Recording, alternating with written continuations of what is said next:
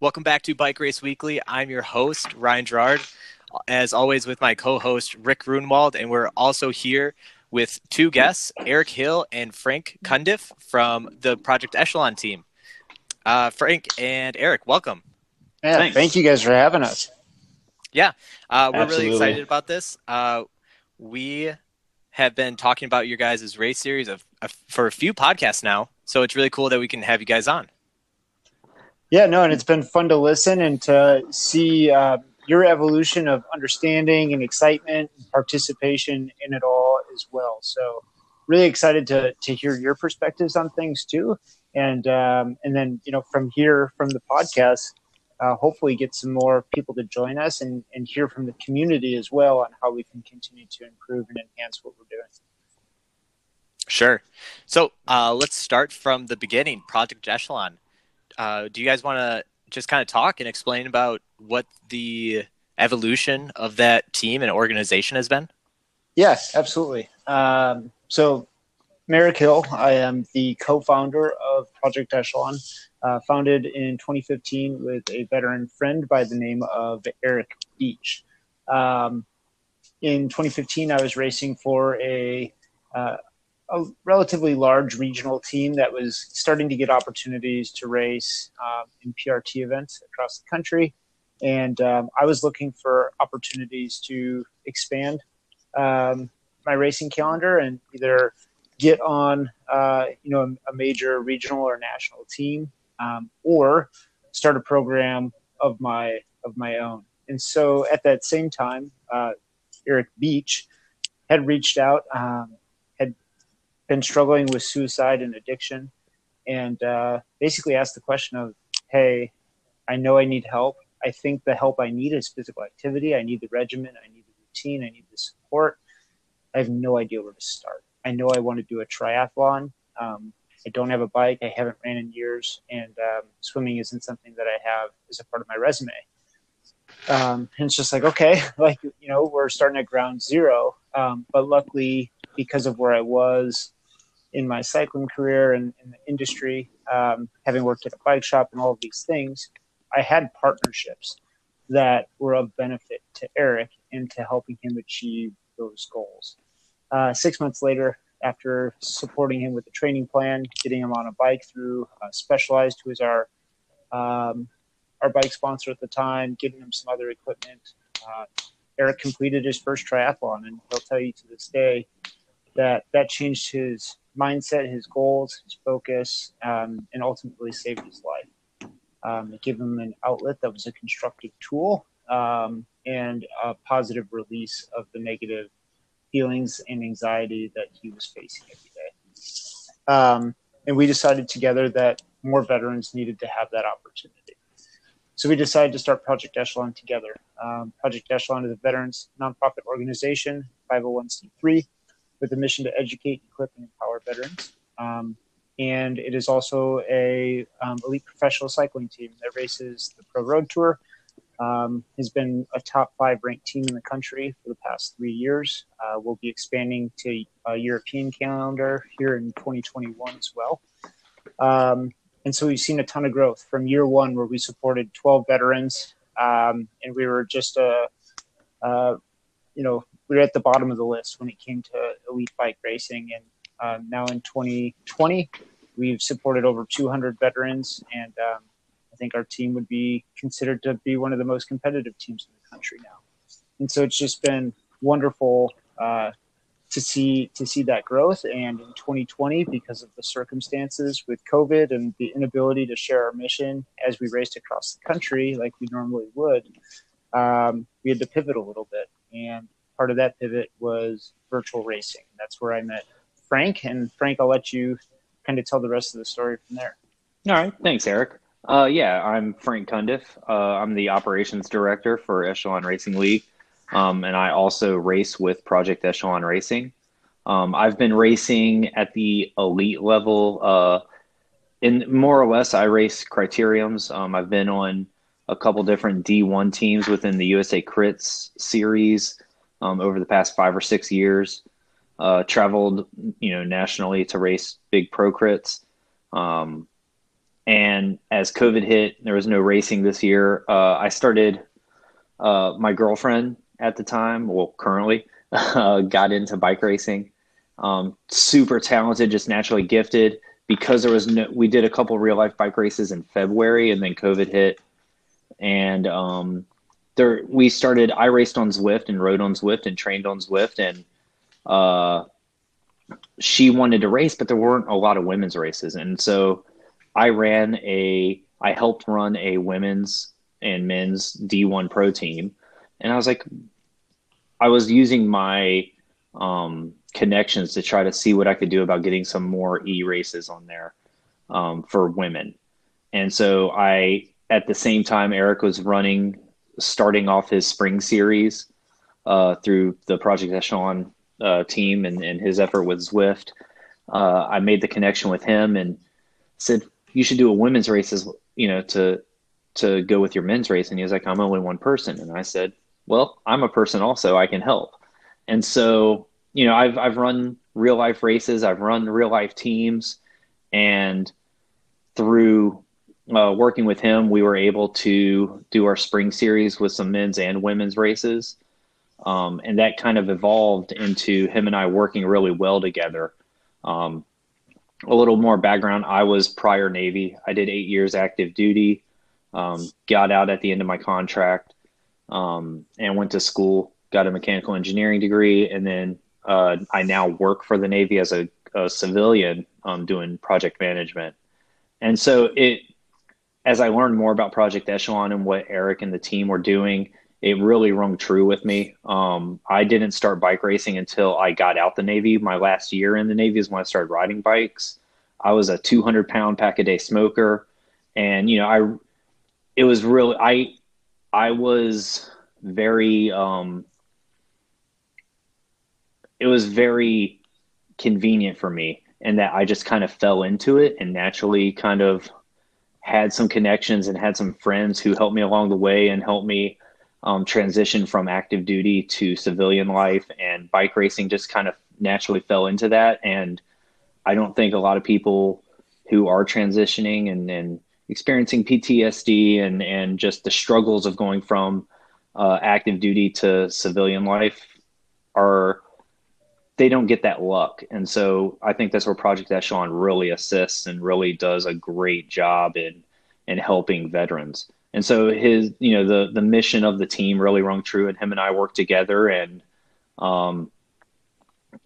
decided, I like bike racing. I'm a veteran, and they're a veterans company and they race bikes. And so it worked out really well. And what we realized was there was a gap in the calendar, right? With professional race teams and even elite race teams and community and clubs. And there's a gap in the road calendar, right? Between end of September and February, road teams and clubs kind of disappear off the map. You get the one-off social media post of, I'm doing base miles, here's my new kit, and I'm eating this stuff while riding my bike, right? And yep. And so there's a hole, you really lose a lot of reach with your fans, with your community, with the racing through the winter. And so Eric and I talked about it, and we're like, well, we really started this off with COVID in mind because there was no real life season, but we really have an opportunity here to extend the reach of these teams and really do pro racing the right way. And that we can build a franchise style effort, and we can build a community around what we're doing, and we can extend that reach of these teams and these riders and showcase these races and give everyone an opportunity to continuing to get some exposure through the winter. And so that's where the Echelon Racing League kind of grew out of. Yeah, very cool. And I think, with Project Echelon as a whole, we, as Wisconsin, bike racers, we've definitely kind of noticed the growth over the last couple of years, and it's been really cool to see. I think something that, as an industry, everybody's talked about is, how do we make sponsorship of professional cycling teams more sustainable and have a better foundation. And it's cool to see Project Echelon come along and kind of I think be huge game changers in that space, and with their outreach work to veterans and how much work you guys do there as the foundation of the team, literally, and then being able to grow on top of that, along with some great sponsors that you guys have, a super high level cycling team. So that's just been really cool and something that's been awesome to see grow over the year. And Frank, I think you said it really well too. It's like with e-racing and how in the past it's always been the road calendar, especially in the Midwest. We're kind of done racing road early August if it's a good year. And not everybody races like cyclocross or fat bikes, or there's that huge gap. And I think that's where obviously COVID has been a big game changer with no racing at all, but that huge gap between the end of August and the beginning of April has been really cool to see filled with series like the Echelon Race League. Yeah, and I think COVID magnified a lot of issues that we have with professional cycling in the United States. Just the sustainability, visibility, and scalability of our professional race series of the PRT. A lot of those races are run by passionate individuals. They're not money makers for those race promoters, and so they need our support. They need the visibility as well, especially in a year like this one. It's hard to get permits and put on races and close down roads and get support from your community, and giving them the opportunity to showcase their city, showcase the economy, and the wonderful things that they have to offer for tourism through a virtual setting is something quite special. If you tuned into our virtual tour of the Gila last week, and I'm sure we'll get deeper into this as the show goes on, but we had the lieutenant governor of the state of New Mexico, the mayor of Silver City, one of the state's senators, and 3 different professors from a local university join the broadcast and talk about the region and talk about the importance and value of the race for the Silver City and Gila region. And we were able to use our broadcast to expose 16 different countries to that race, to that event, and to that region, and what it has to offer for bike enthusiasts. And that's something really special that doesn't exist today for our races in North America. Yeah, and I think Gila is a great example of that too, because if I'm not mistaken, a race like Gila has kind of been on the teeter of getting canceled the last couple of years, just with whether it's title sponsors pulling out, increased overhead costs. It's been really hard for them to put on a race like that.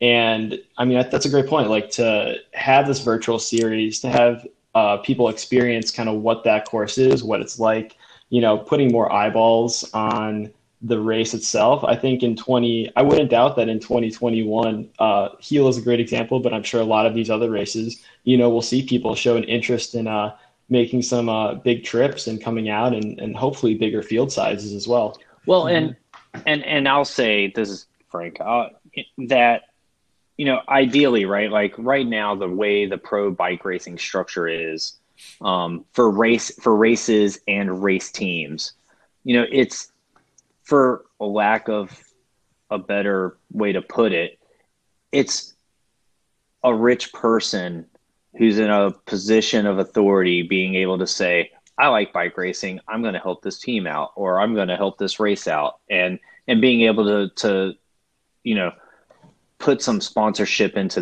that team, put some money in or some funding into that direction. And that's not a sustainable model for anything.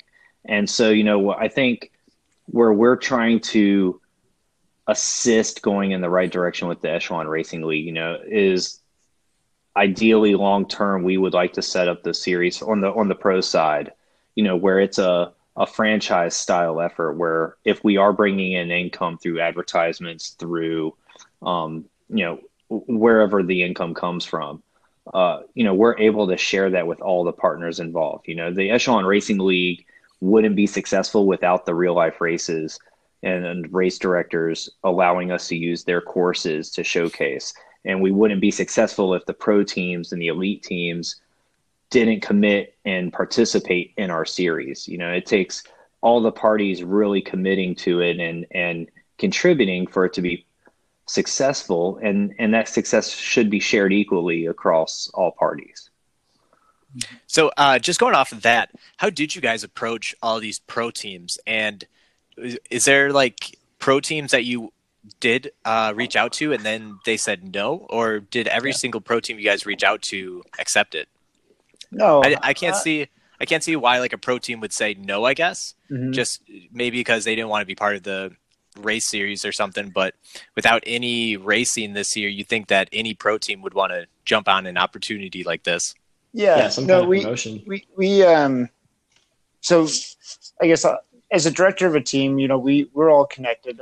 There's the National Association of Professional Race Directors. And so that's how we were able to get in contact with all of these race promoting organizations. Like clearly I have relationships with them as a team director. We get invited to these races. We go to managers meetings, so on and so forth. We know each other.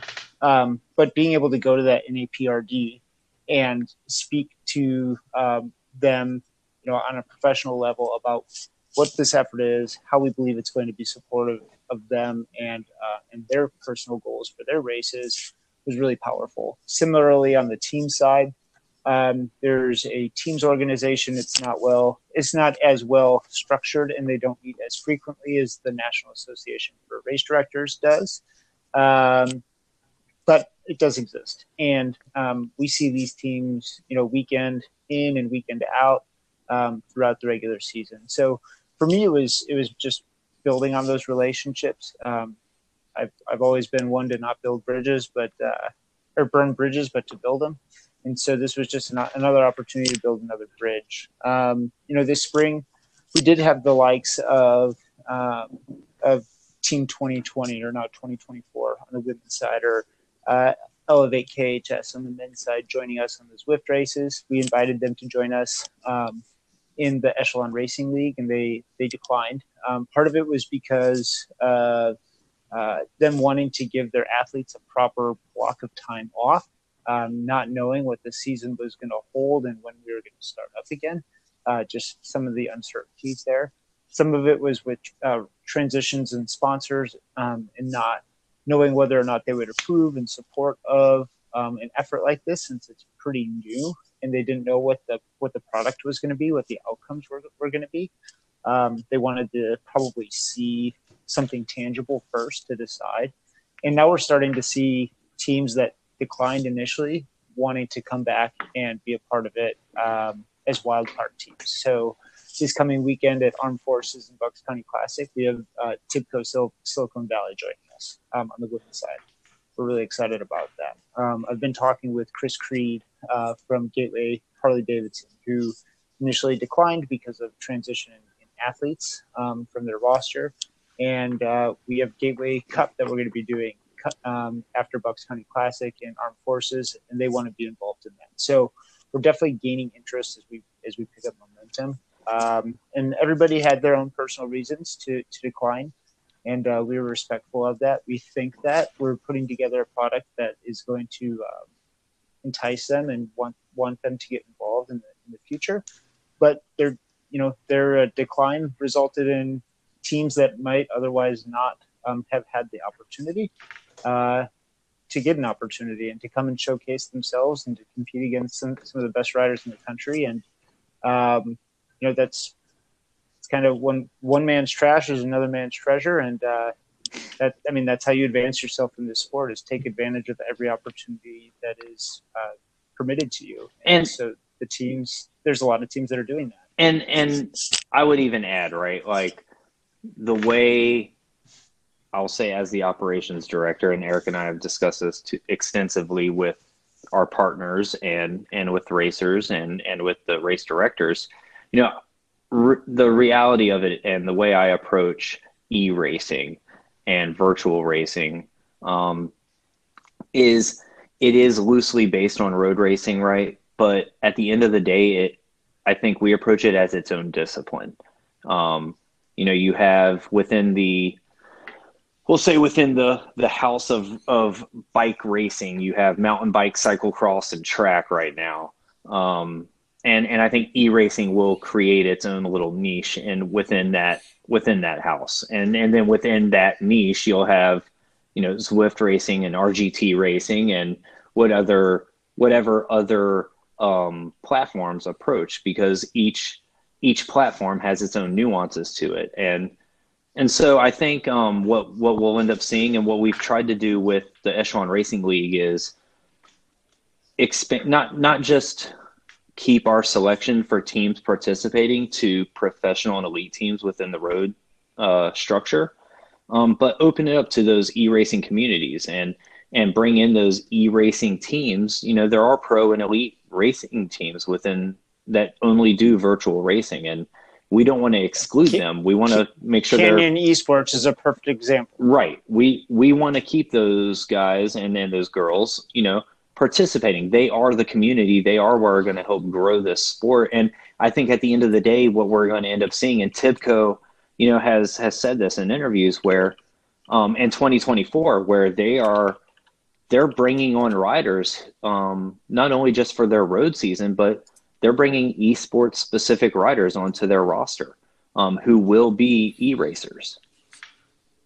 Yeah. And, going off that, people like, I don't know if you guys are familiar with Cameron Jeffers. He, I believe, won the first Zwift World Championship, or the first. He was the British national champion, I think, in 2019. Yeah, he actually, off of that, he is now has quite the establishment in YouTube. He actually, I believe, has more subscribers on YouTube than Phil Gaiman does, and his entire thing is just e-racing, really. Oh, yeah, and I was going to agree, absolutely. Like I think you look at it, right? Like the top e-racers in the world. I mean, Holden Kumo, who is the Zwift national champion from 2017. I mean, he only e-races. He's a Cat 5 on the road, right? Like the winner of the Esports World Championship is an Olympic rower. He doesn't even race bicycles outside. Yet. He will. Oh yeah. Yeah. We'll see what happens. Yeah. What kind of contracts that gentleman gets in the next year. Yeah. I think with e-racing, the thing that's been really interesting too, and I think this is kind of where COVID really has accelerated the growth, is I think in the past, a lot of roadies would come over, or some mountain bikers, whatever, and they would give it a try. They'd do one e-race and they'd say, I don't really get it. It's not like real racing. But I think, with no races being on the calendar, it's forced people to be like, okay, I'm not going to be doing anything else. Yeah. Let's take some time and actually figure this out. And it's like, yeah, it's its own discipline. It's got its own nuances. It's just completely different. But once you get those nuances, man, it's a lot of fun. It's a great discipline. Absolutely. And I think the big thing here, right? Like the big problem, and this is specifically towards, I can't speak towards international, but within domestic bike racing, right? Domestic bike racing has a tremendous barrier to entry. You need a you need $1,000 bike, you need a license, you need kits, you need shoes, you need to figure out how to get to the races, and it's a large barrier to entry. And I know USA Cycling and various clubs throughout the country are working on lowering it, but at the root of it, right, e-racing is significantly lower barrier of entry. You're not worried about crashing. You don't have to drive to the race. You don't need a race license. You really, right? You need a smart trainer or a power meter and a bicycle. And so I think what we end up seeing is you see all these athletes out there who have never raced a bicycle before, but just want to be active, lining up for these bike races because they're type A people, or they're competitive souls, and they want to race, they want to compete, and if not against other people, just themselves in these bike races. And so you get a wider aperture of an audience. And so where in a regular Cat 5 bike race, you might have 20 riders show up, and an e-race, you might have 100 show up. And so you just, the reach you can get through an e-race versus an in real life race is just exponential.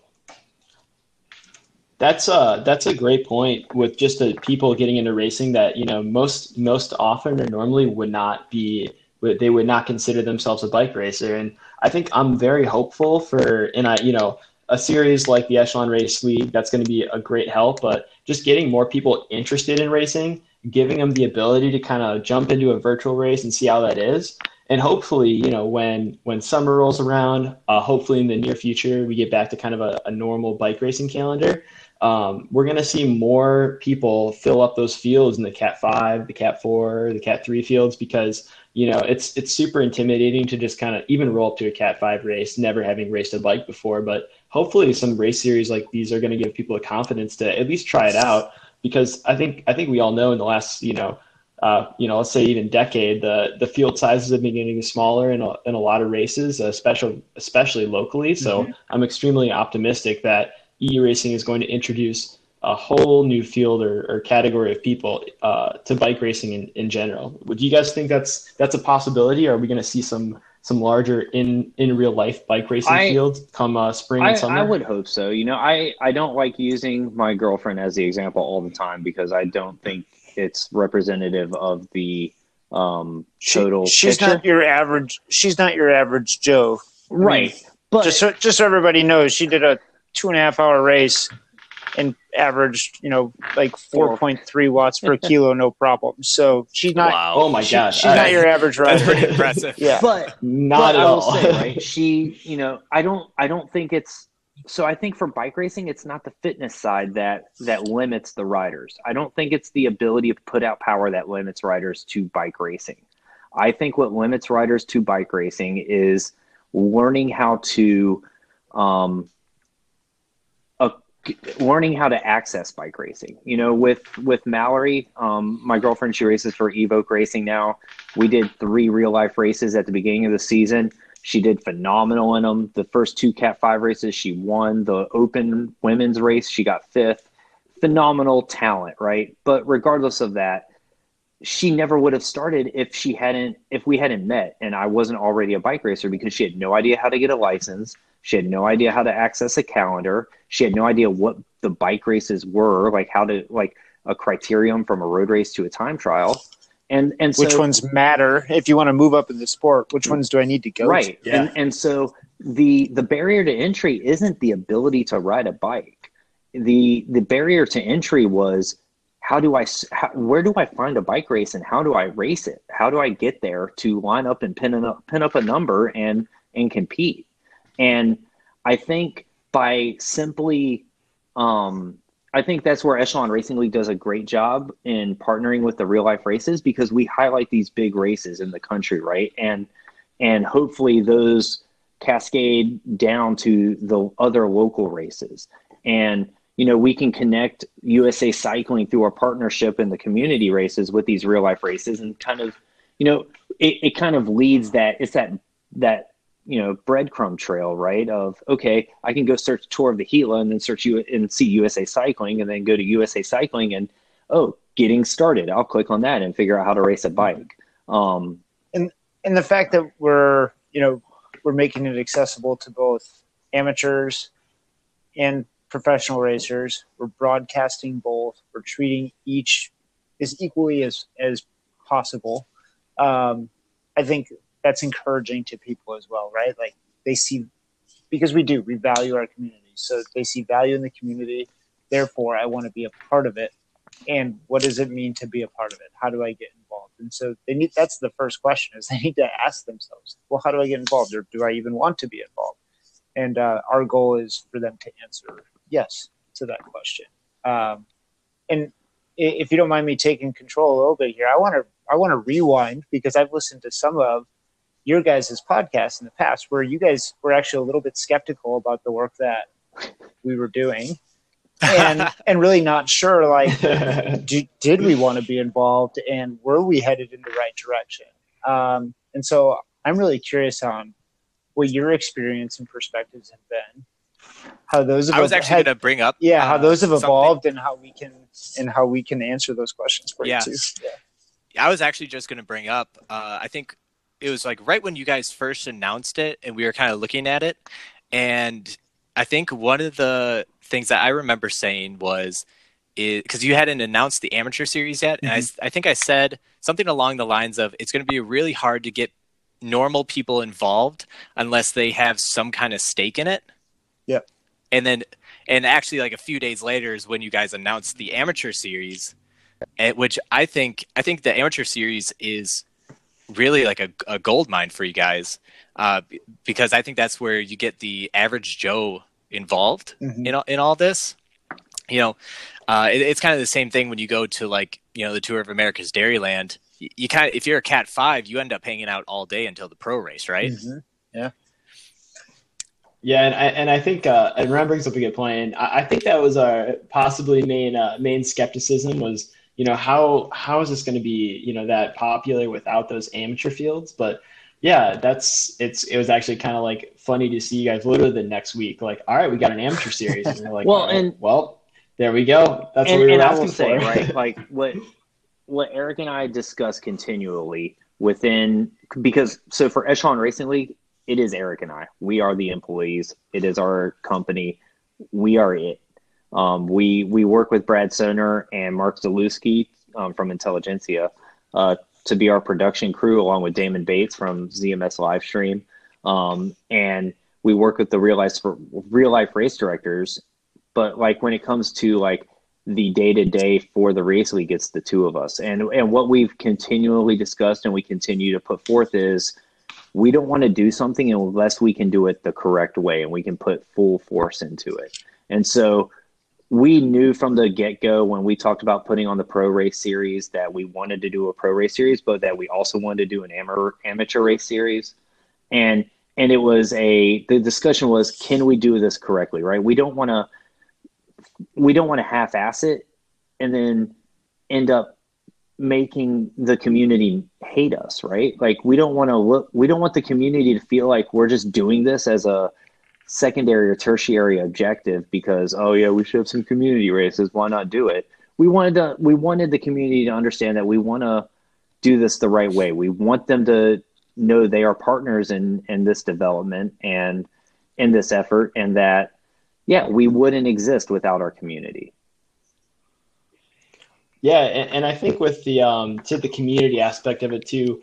So with kind of interacting with the race league, trying it out, something that I've noticed that's really cool, and Ryan, you can speak on this too, but we've done a bit of Zwift racing. That was kind of our first introduction into e-racing, and the Zwift racing is really cool. But we kind of liken Zwift racing to Mario Kart. It's definitely not quite like real life bike racing. There's power ups. There's a lot of shenanigans that go on. And then moving over to the Echelon Race League, and specifically, and you guys can talk a little bit about this too, the RGT cycling platform. It started to feel a little bit more like a sim racer. It's definitely a different experience. You guys have a lot of really cool support, even for the amateurs, like I mentioned, just checking out like the live streams. Not only is the commentating going on for the Cat 1 field and the pro fields, but the commentators also cycling through the Cat 2, the Cat 3, the Cat 4 fields, and just kind of giving the viewers like a play-by-play of what's going on across the board, which is really awesome and also pretty challenging. And from what I understand, Frank, you're also the person making some of those the commentary. I am. So he's the guy. Yeah, I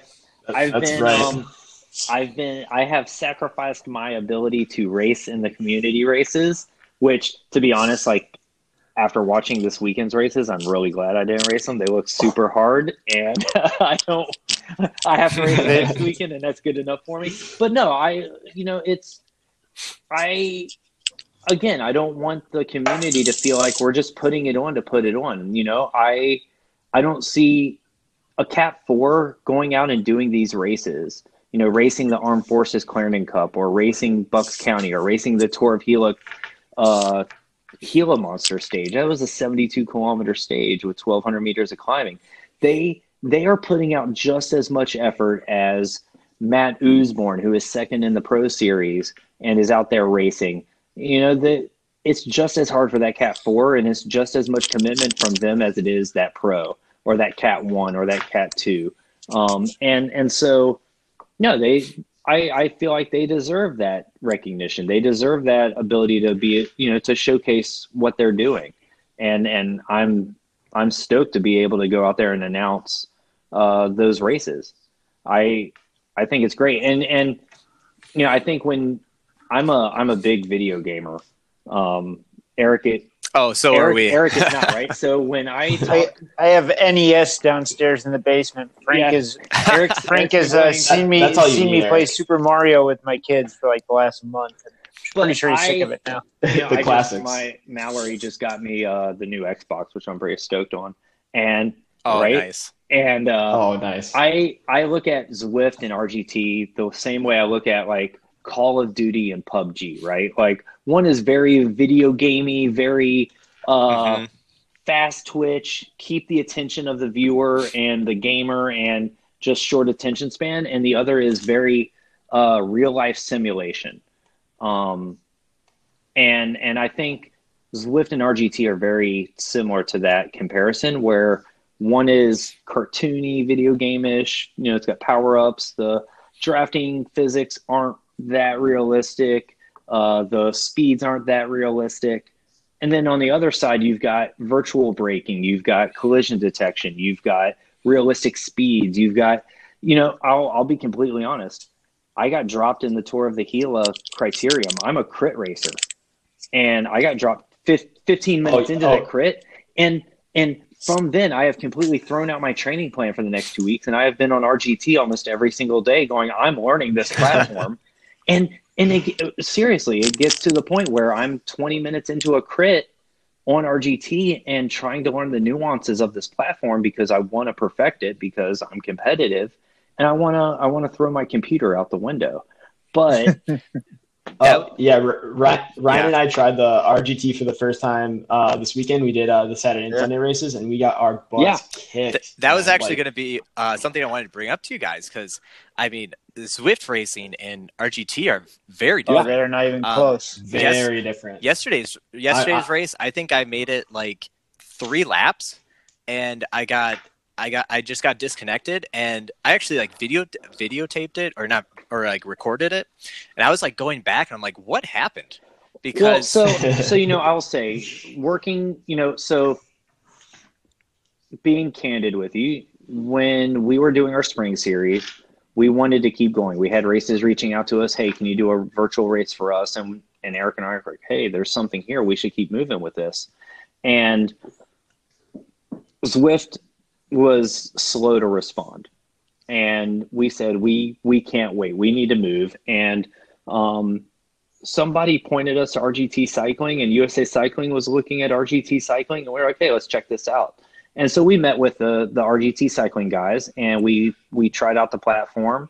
For anyone that doesn't know, RGT has 2 membership levels, basic and premium. Basic is free. You can go on there, and whatever courses are available, they rotate them through months. You can go ride for free. And so we tried it out, and we were like, okay, this is different. This is cool. Let's check it out.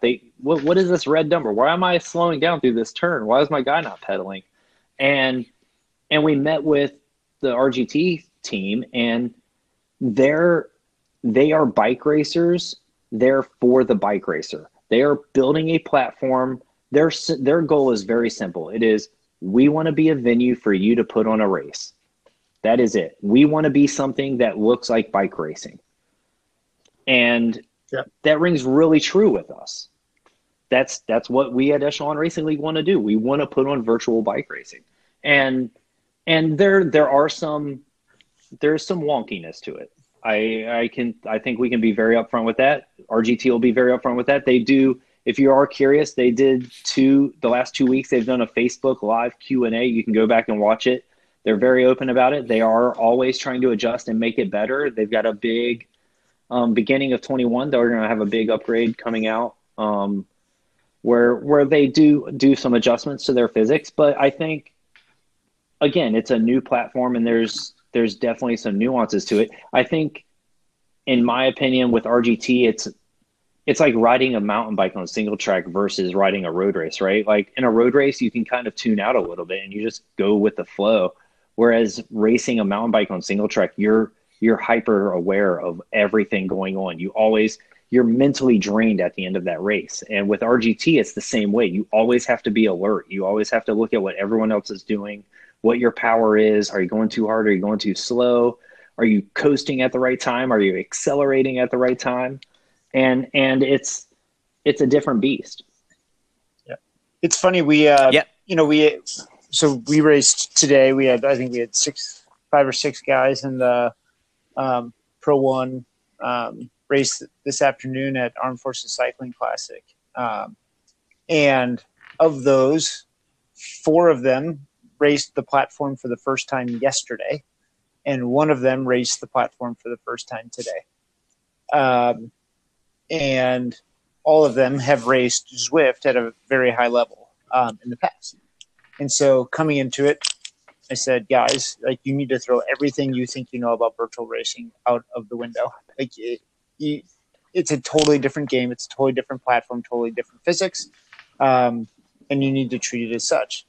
And so they did that. And the guys that raced yesterday, 2 of them struggled, were a little bit frustrated. And I sent them some videos from Jonathan Crane. If you haven't looked at it, he's kind of an influencer in the virtual racing space, and he's got some wonderful explainer videos on RGT. You should check them out.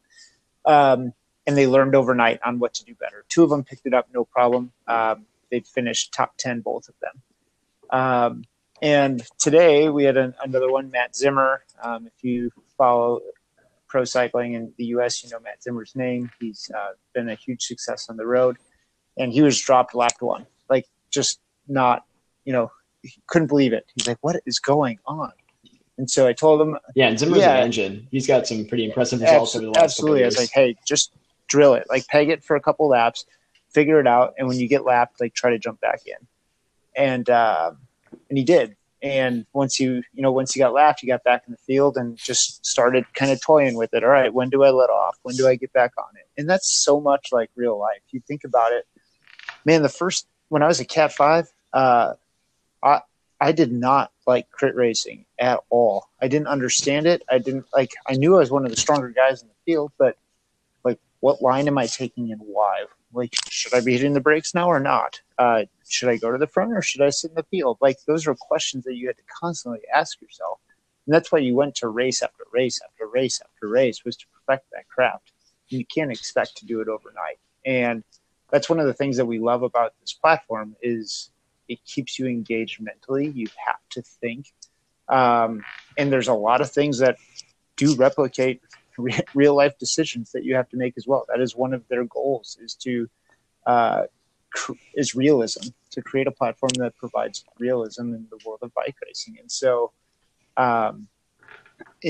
versus a 40-minute power test, which is, what we've experienced in the past with some of our Zwift racing, which is fine if that's the type of racing that you want to do. But that's not the type of racing that we're looking to put on. And so when they change that mindset and they're willing to open their minds to think differently about how they think it's supposed to work, because they'll have preconceived notions. That's when the switch flips and they start figuring it out a little bit more. Yeah, I kind of think of it as like Zwift holds your hand a little bit when you're racing. I went back and looked at my video today. I didn't do well today either. But what I did was I looked back just at the video of like, why did I get dropped? And then I actually jumped down to your guys' live stream just to kind of catch the end of that race. Kind of what you said, you have to think about everything you're doing. I went back and watched my avatar. At the moment I got dropped, I was actually near the front, not struggling at all, really. And we went around that really sharp corner today, but my avatar was on the outside of the road. Mm-hmm. And so since it was on the outside of the road, it took the longest path around. But I didn't change. Yeah. Yeah, and I didn't change anything, though, and it didn't really process at the time. So I didn't really put in like a bigger effort knowing that I'm taking the longest line, and because of that, I got shelled off the back. Mm-hmm. And then when I'm watching the live stream and I was, watching the guys at the front of the race, it was actually a really good finish today. It came down to, I think, a group of like 6 or 7. Yep. And those guys were just on constantly. Every single corner, they're going into it, slightly backing off the watts, and then out of it, they were drilling like 450 watts out of every corner just on the gas. And I think that's, correct me if I'm wrong, and I think that's kind of the main thing here is I went into this thinking, just race it like you would race a Zwift race, but it's more of think really hard about how you race outside, and you got to bring that inside. Yeah. And there's two. I was gonna say there's two big things that are different. Like one, and you kind of recognize it, is position matters in RGT. The way I explain it, and it's way more complicated than this, but this is the most simple way to explain it, is that in Zwift, you see where you are relative to the other avatars that are on the screen. But they are essentially ghosts. If a gap starts forming in front of you, all you do is pedal harder, and you can ride immediately through that rider that's in front of you or next to you, and close that gap, right? And so that's clearly not what you can do in real life. In RGT, it recognizes that there's a placeholder there. So if you're behind somebody and a gap is forming in front of the person that's in front of you, just like in real life, you would need to accelerate, come around them, and then close the gap in order to do that. And the same thing happens here.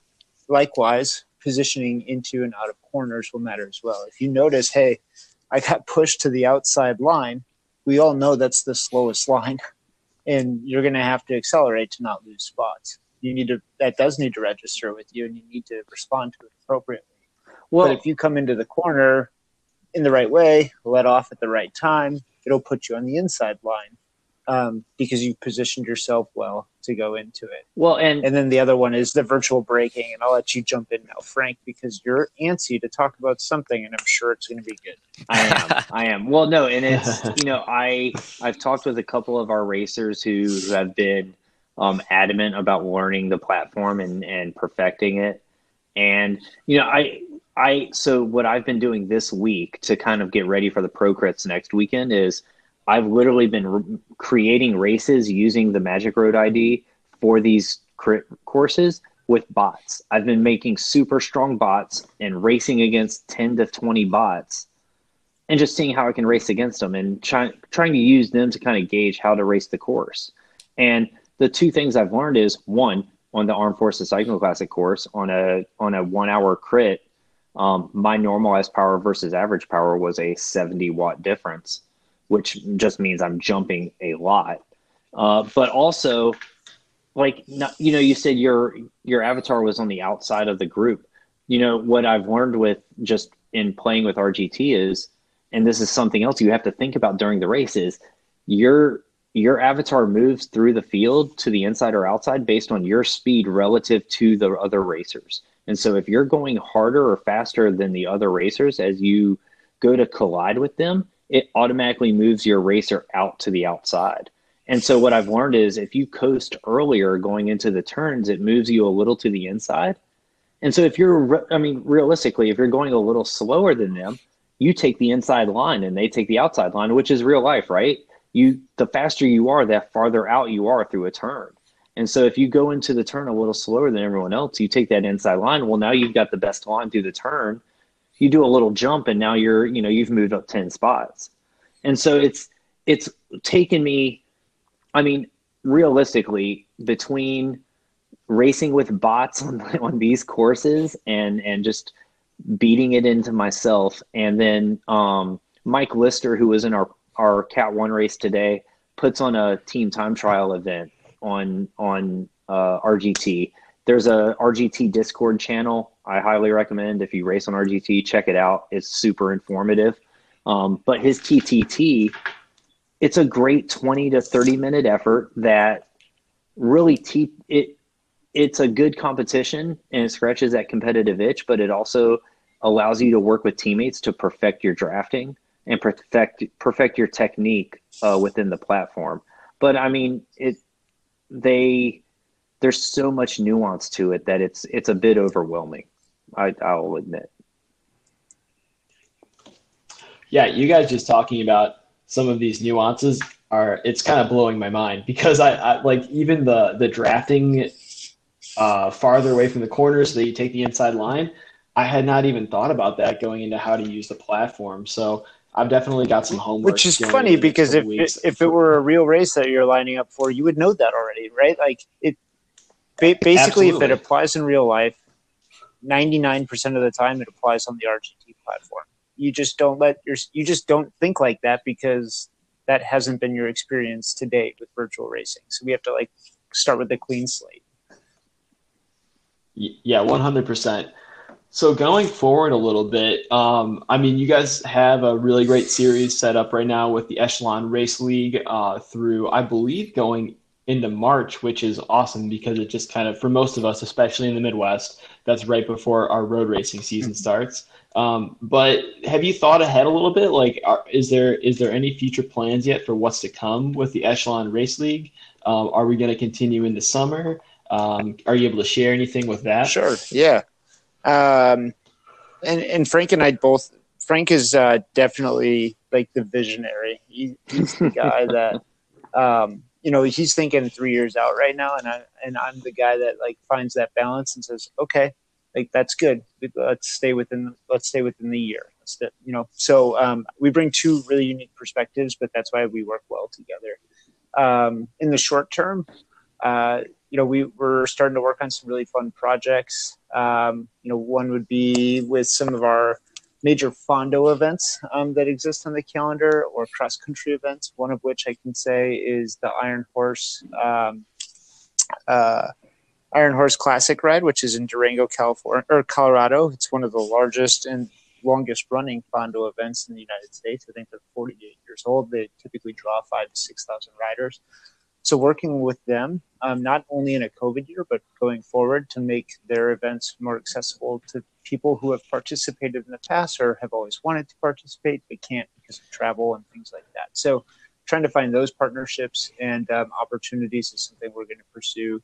We've also talked about, in the virtual off season, which is, the summer months for us.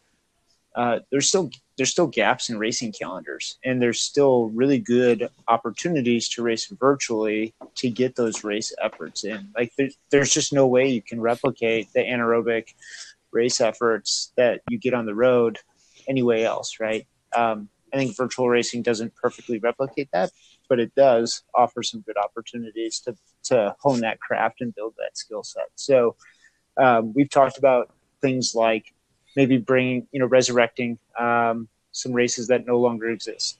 Tour of Georgia, Tour of Battenkill, Coors Classic, Philadelphia Classic.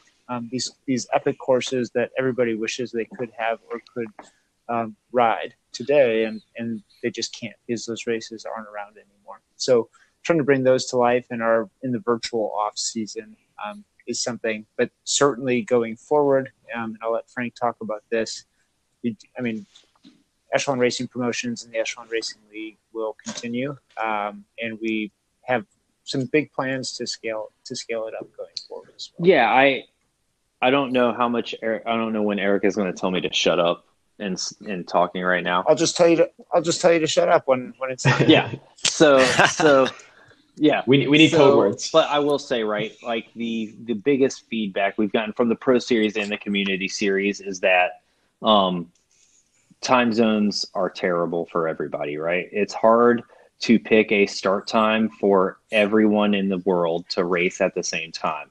Our pro races, we have some of our guys in New Zealand, Australia, and Italy, and Spain, and Britain, and all over. And so sometimes, a Friday night race for us at 7 p.m. Eastern is at 3 a.m. for somebody else. And so it's not always conducive to participation. And that goes for our community races also. I just didn't realize it because I live in the United States that, our community race, our next one coming up for Gateway Cup is on Boxing Day. So a lot of the guys that live in Great Britain probably aren't going to be able to race on the 26th for the first day of Gateway Cup because, they'll be occupied. But so one of the things that we kind of want to do for 2021, 2022 season is look at creating different regions for our races and multiple time slots, so that it's more conducive for racing for everybody. That way we don't have to rely on someone trying to stay up and race at 11 p.m. or at 1 a.m., particularly for the community races, because we want to make those as easy and accessible as possible, because it is a hobby for those riders. Quick question too. We've talked a little bit on the podcast about how different e-racing series are run. The one that we're really a big fan of is the Zwift Pro Tri Series. And the way that one works is that so for men and women, it's 3 like shorter events that are like 15 or 20 minutes long. I could see how that would be kind of difficult with if you're trying to do it for like a specific race or something. But have you guys thought about kind of tinkering in different race formats? Go ahead, a little bit. Yeah, no, we have a little bit. I think what we've heard from the community is that one of the things that's missing in the Zwift space are those longer races. Okay. Are the hour and 10-minute crits or the 2-hour road races. It's something that there's just not enough of. And they no longer have the Fondo series that they used to do either. And so, I think we want to try and listen to the community and fill the gaps that they feel are there, and that's kind of one of them. So that's the we're definitely not opposed to looking at alternative race formats. I don't think that'll be the norm, though. I think that'll be the exception. Sure. Okay. Anything else? Any last thoughts? I know we're hitting about an hour here, so I don't want to keep you guys too long. No, you're good. No, I think the biggest thing is like we'd love for you to come and join us. It's going to be different, and so you need to come with an open mind, come with a competitive mindset, and a willingness to learn. Remember, like when the going gets tough, the tough get going, and like I think that's the mindset you need to have in this space. But it's going to continue to evolve. We believe that it's going to only continue to get bigger. And we would love for you to be a part of that storyline with us. And it's free. The platform, the basic membership is free. Racing in the Echelon Racing Series, the Community League, is free. I do want to point out that the Cat 1 and Cat 2 for the men and women who do race in the Community League, the top 10 from each of those fields does qualify for an invite into the professional races. So what we do is for the Cat 1 and Cat 2, if the professional guys who are racing in those races, so like the Matt Usborns and the Restart Racings and the Project Echelon guys, we pull them out of the results, and then the top 10 that remain out of the amateurs there, I shoot them an email and we give them an invite to race in the professional series, and they have to meet the verification. We do weigh-in verifications, we do power verifications, we do calibration of power meters and smart trainers, and then they get to participate in that pro race the following weekend.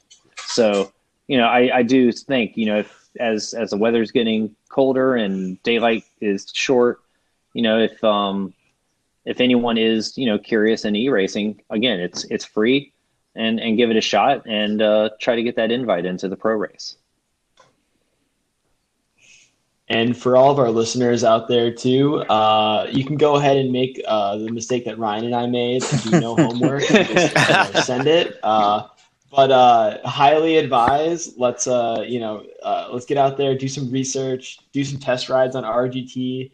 If you show up with a little bit of knowledge in your back pocket, I guarantee you're going to do exponentially better than we did. So we'll for sure be spending some time on the platform, getting to know it a little bit better, and showing up for the next couple of races, hopefully in a better shape and ready to race. Well, thank you guys so much for having us, and thank you for for taking interest in it. And we look forward to seeing you on the roads again soon. Did you guys want to plug any social media? Yeah, no, we'd love if you'd follow us at Echelon Racing League on Instagram. And then to follow our live feeds to see information about registration for upcoming events, follow at Echelon Racing League on Facebook as well. And YouTube. All right. And YouTube. Thank you. All right. Thank you, Eric and Frank, for being part of this. It was a lot of fun. You can check us out on all social media, Bike Racing Weekly, and we will see everyone next week.